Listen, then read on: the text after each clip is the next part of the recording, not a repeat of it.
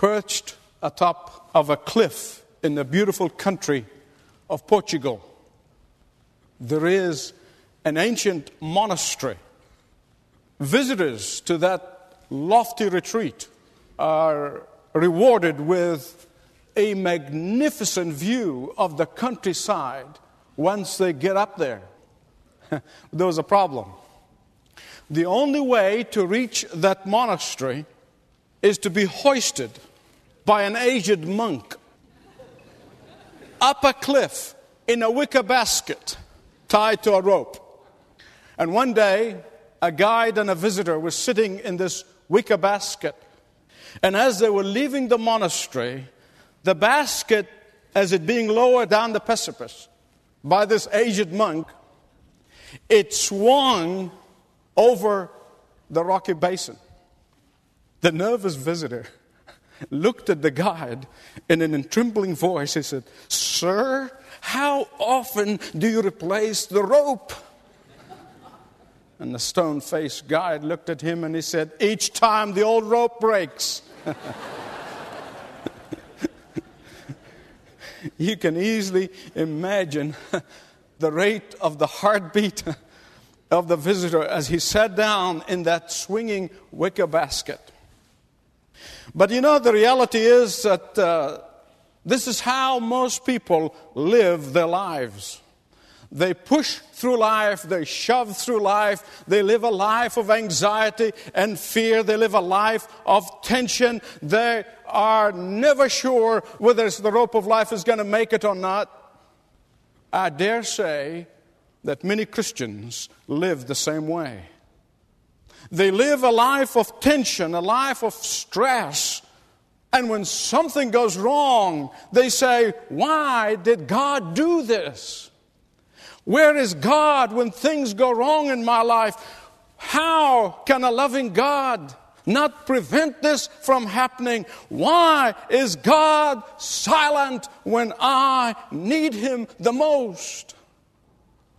You know, I'm convinced that the difficulty for all of us is to be able to rest in God, especially when you're sitting in the wicker basket of life. To be able to trust God, even when the basket that you're sitting in swings wildly. To be confident that God does not wait for the rope to break before replacing it.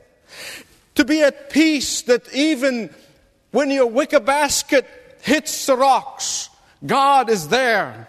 To be assured that God does not leave anything to chances. To really, really believe with the mind, with the heart, and with the life that God uses big things, small things, uses everything in order to protect you.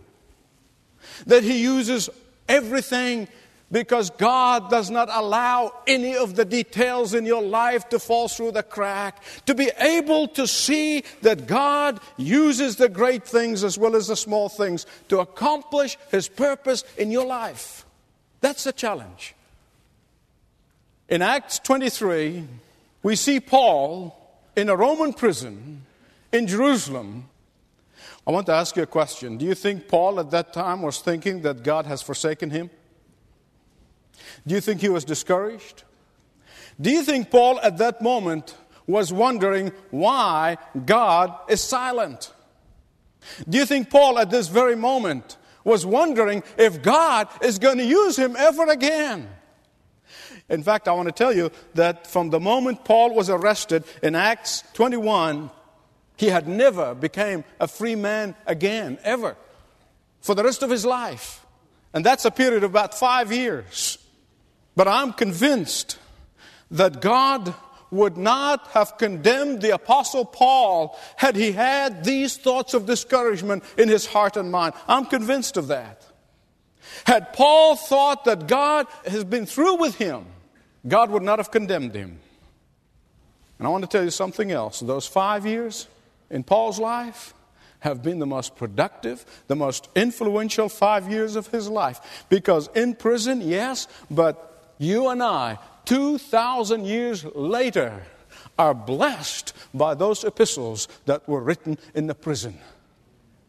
But instead of God condemning Paul for feeling discouraged, I want you to look at 23:11 of the book of Acts, and I want you to underline it in your Bibles.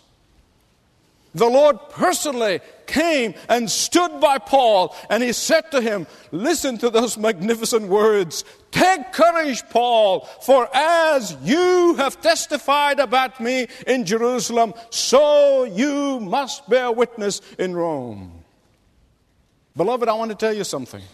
There are times in all of our lives, every one of us, when we are tempted to misread and misunderstand the silence of God in our lives.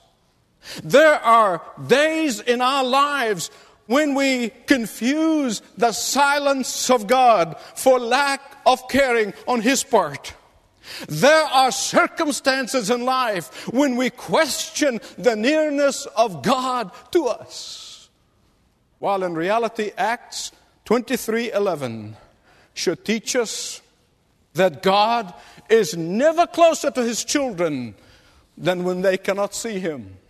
It teaches us that God is never nearer to His faithful son, to His faithful daughter, than when they are unable to see Him. You say, how do you know that? How do you know that? I'm going to tell you exactly how I know that. Because His Word tells us that when Abraham was about to give up on the promises of God, God came to him and He says, "Abraham, don't be afraid." Because God's Word tells us that when Paul was discouraged and he was sitting there in the prison, God came to him and said to him, "Take courage, Paul." And my friend, listen to me. I want to tell you something that you must never forget. That this promise of God to Paul is for you today. If you're going through a hard time, if you're experiencing darkness in your life, if you are tempted to give up on God, if you are wondering whether your wicker basket is going to make it or not, if your rope is about to break, if you are wondering whether God has forgotten you, if you are wondering whether God has forsaken you, if you are wondering whether God has passed you by, I want to tell you, His words to Paul are meant to be for you. His encouragement to Paul is His encouragement to you. His assurance to Paul is His assurance to you. His promise to Paul is His promise to you. His nearness to Paul is an evidence of His nearness to you. You know, when children are small, parents will identify with this. They are noisy, they're rambunctious. To mom particularly, they can be exhausting. And if she can sit down and get a peace of mind when the kids get quiet, you can be sure 99 out of 100, when kids are quiet and silent, they're up to no good. But listen, it is not so with God. When God is silent, He is working for you. He is working on your behalf. He is letting things work out for your good, for your best, for His glory, and for His purpose in your life. Secondly, He's using even small things to accomplish His purpose and to protect you in your walk with Him.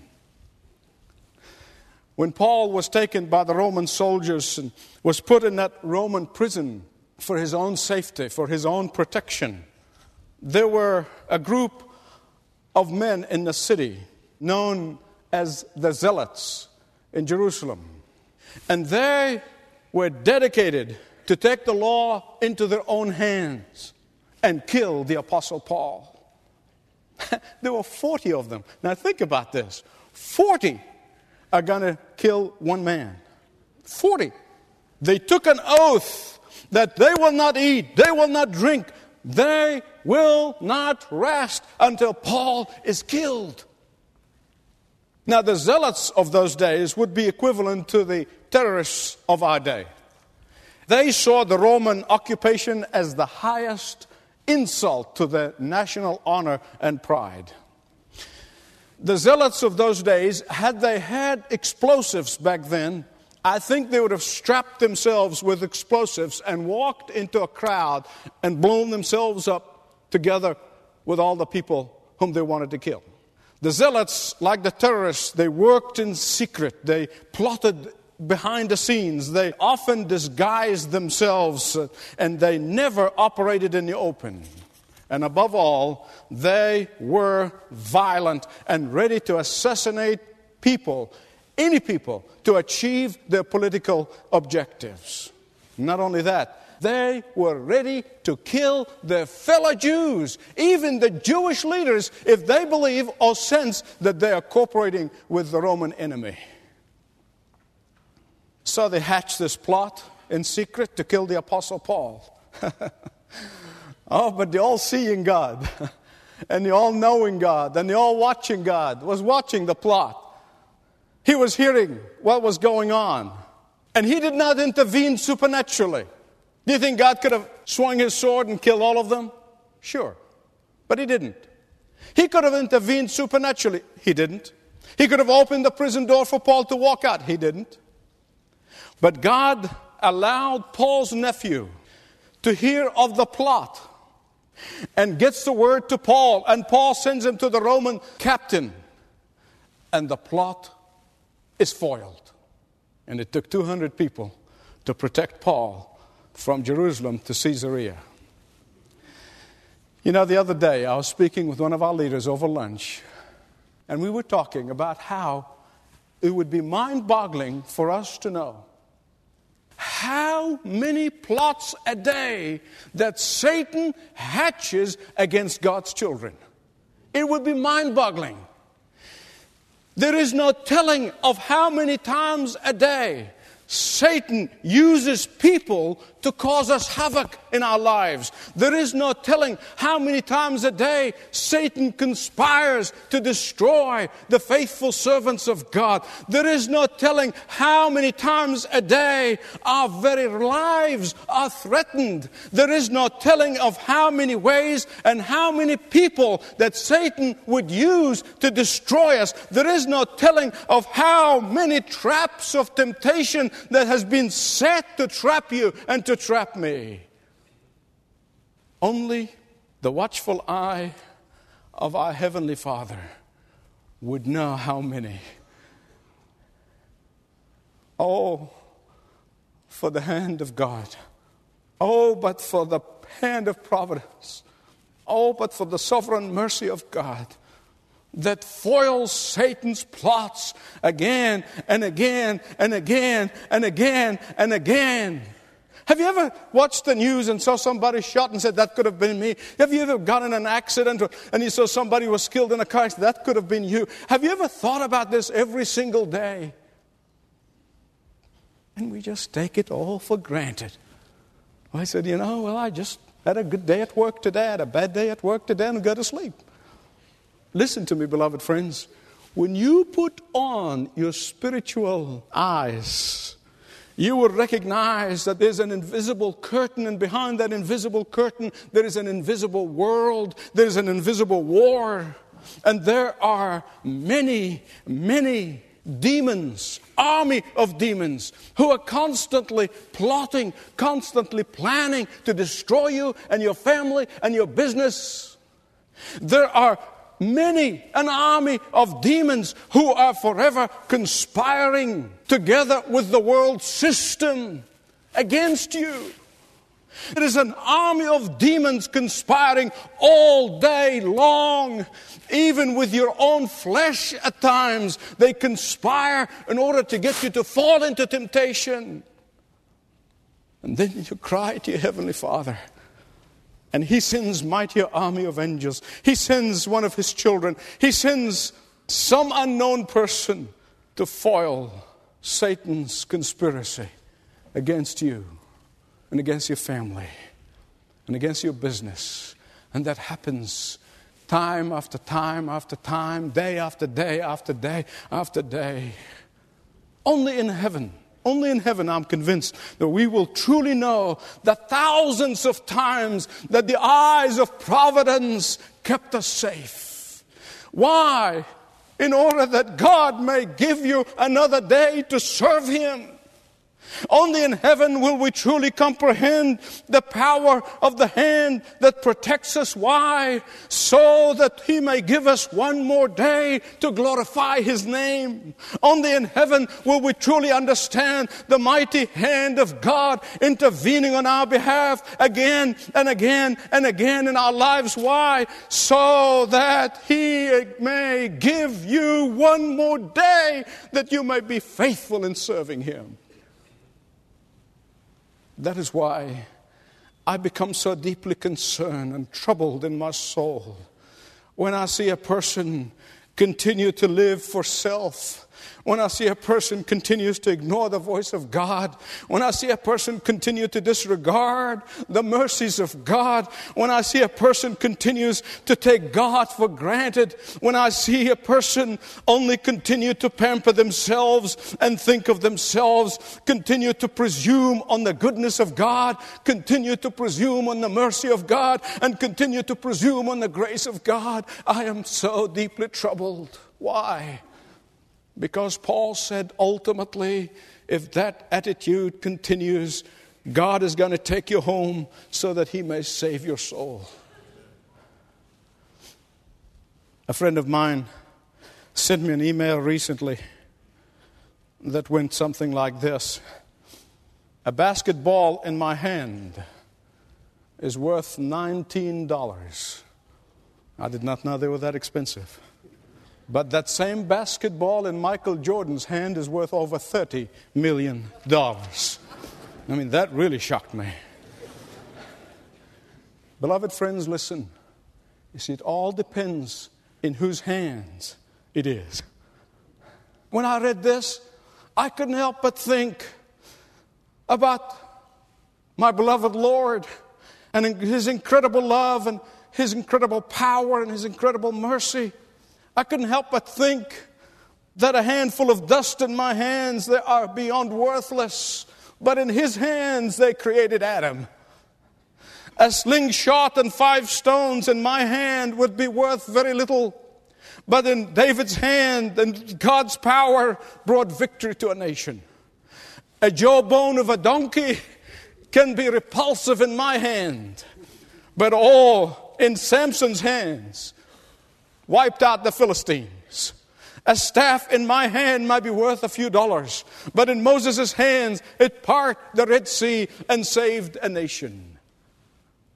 Paul's nephew is unnamed and unknown, but in God's hand, he succeeded to save the Apostle Paul. Thirdly, because God is the God of circumstances. God is the God of circumstances. You might be listening to us by radio, and you're thinking to yourself that your circumstances are working against you. You may be thinking that if you were not at the wrong place at the wrong time, you would not have made a mess of your circumstances. Conversely, probably you're thinking that if you were at the right place at the right time, things may have worked out much better for you. And you might be sitting there and wondering, if the circumstances were different in your life, you could have been somebody. You could have done something great for God. You could have triumphed over the difficulties that you are facing right now. You could have, and you could have, and you could have, and you could have. I want to tell you something. I pray to God you'll never forget it. If you have a pen and paper, write it down. If you are a faithful, obedient child of God, let me repeat that. If you are a faithful, obedient child of God, your circumstances do not operate outside and independently of God. Your God is in control of your circumstances. Your God is the master of the circumstances. Even when you know that you did some things to get yourself where you are, God's still the God of your circumstances. And God uses your circumstances. He's using them right now to weave His purpose in your life. Joseph was sold out of envy by his brothers. And you say, well, Why did God do that to an innocent man? God didn't do it. He did permit it. Then he ended up as a slave in a foreign land, and you would say, well, why did God do that to a godly man? God didn't do that, but he did permit it. Joseph was falsely accused of the very sin that he refused to commit. How can God do that to an innocent man, to a righteous man? God did not do it, but he did permit it. Joseph ended up in prison in a strange land. Why did God do that to a man of character? God did not do that, but God permitted. The cupbearer goes out of the prison and he forgets about Joseph for 2 years. Why did God do that to a faithful man? God did not do that, but he did permit it. God was using the circumstances in Joseph's life to make Joseph the second most powerful man in the world, so that he may save a nation, so that the Messiah may be born out of that nation, so that you and I be saved today. Amen. Insignificant circumstances, yes, to the world they are, but not to God. Not to God. Things that are happening in your life are so puzzling, they don't make sense. Not to God. My friend, I want you to listen carefully. I cannot tell you what God is doing in your circumstances. I cannot see your future any more than I can see my future. I cannot predict or pretend to know how God weaves all the circumstances in your life. But I know this. I know this. I know that God is doing something in your circumstances. And if you seem to be in darkness like Paul was, He's leading you. If you are discouraged and struggling hard like Paul was in that prison, I know that He's weaving His plan in your life. If your circumstances appear to be puzzling like Joseph's were, I know that He's putting pieces of the puzzle together and the picture's not finished yet. Even if you are disappointed and angry with God, I know that He took all of that upon His body on the cross of Calvary. The question is, if you have never surrendered your life to Jesus Christ, if you are living your life to yourself, if you're living your life your way, if you're doing your thing, don't expect God to weave the circumstances into a beautiful tapestry. He does that with His children. But today, you can come to the Lord and you can say, Lord, I've been living my life my way for too long. Today, I surrender to You. And so that You would help me make sense of my circumstances. Thanks for listening to this message from Dr. Michael Youssef, recently featured on Leading the Way. If you'd like to know more about us, please visit ltw.org. That's ltw.org.